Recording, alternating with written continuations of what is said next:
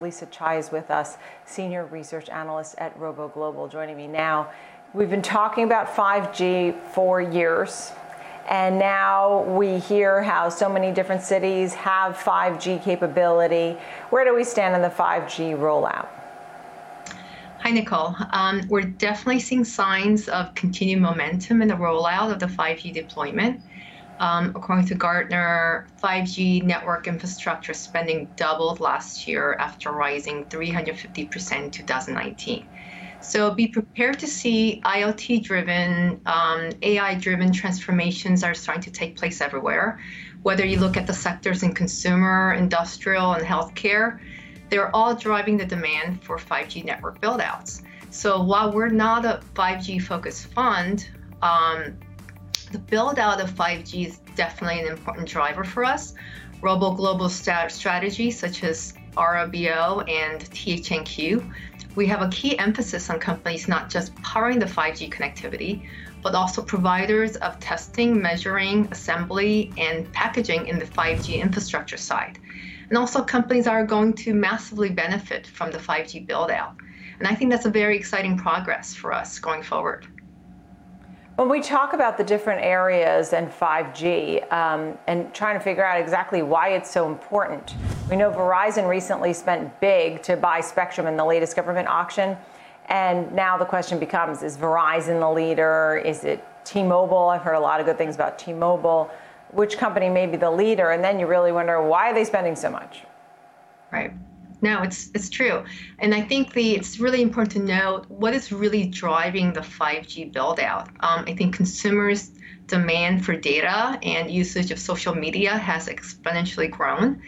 And it seems really unstoppable at the moment. Many of us are also very comfortable using video streaming and using e-commerce sites to order groceries and all the items that we need. And work from home culture has also increased the demand for cloud capability. I think at the end of the day, 5G network is really being driven by demand for cloud and enablement.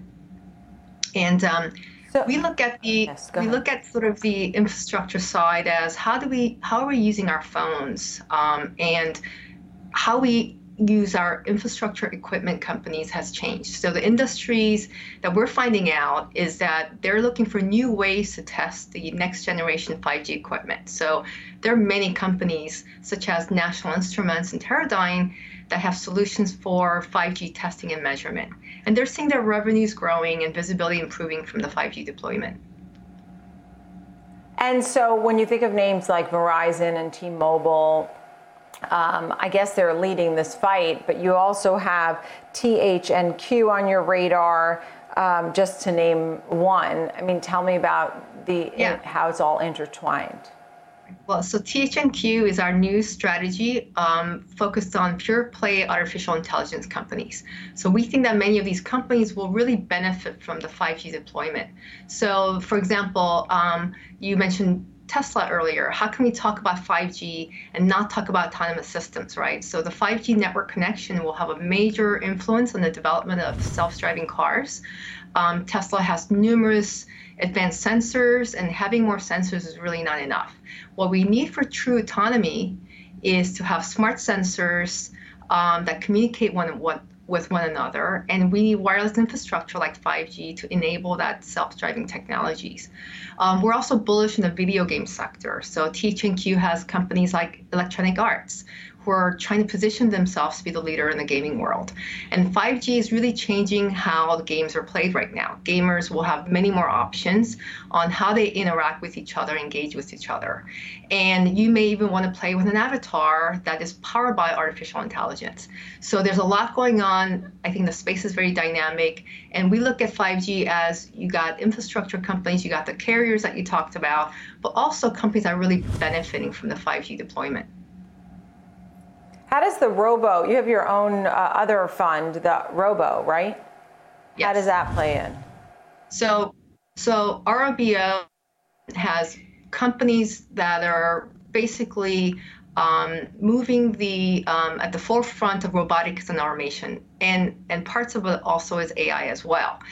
These companies, we have much exposure in the manufacturing sector. So think about the build out of smart factories. powered by advanced sensors and analytics and AI. So companies like PTC and Rockwell are leaders that are providing some type of augmented reality solutions for that smart factory of the world. So we think that 5G will enable this connectivity that we're talking about that we need for these emerging technologies to improve the productivity enhancements and perhaps improve the safety of the factory workers. So we have also companies in healthcare. Think about remote patient monitoring or virtual care visits. All these type of digital health services will really improve with connectivity of the 5G connections. So we're also looking at companies even in cybersecurity as well.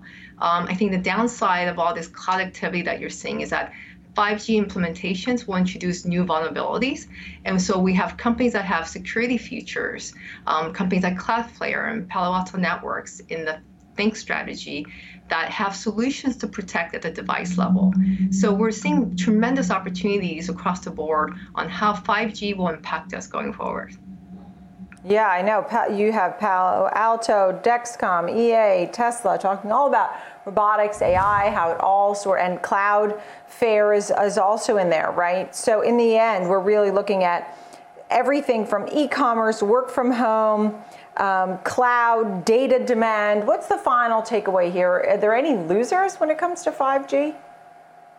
I think right now, the empowering the cloud enablement. So if you have companies that are on legacy infrastructure, selling legacy tools and equipment for older generation technology, we're losing out.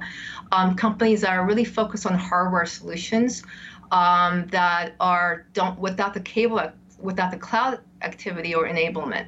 So if you're not in the cloud at the moment, those are the companies that are probably going to be losing out.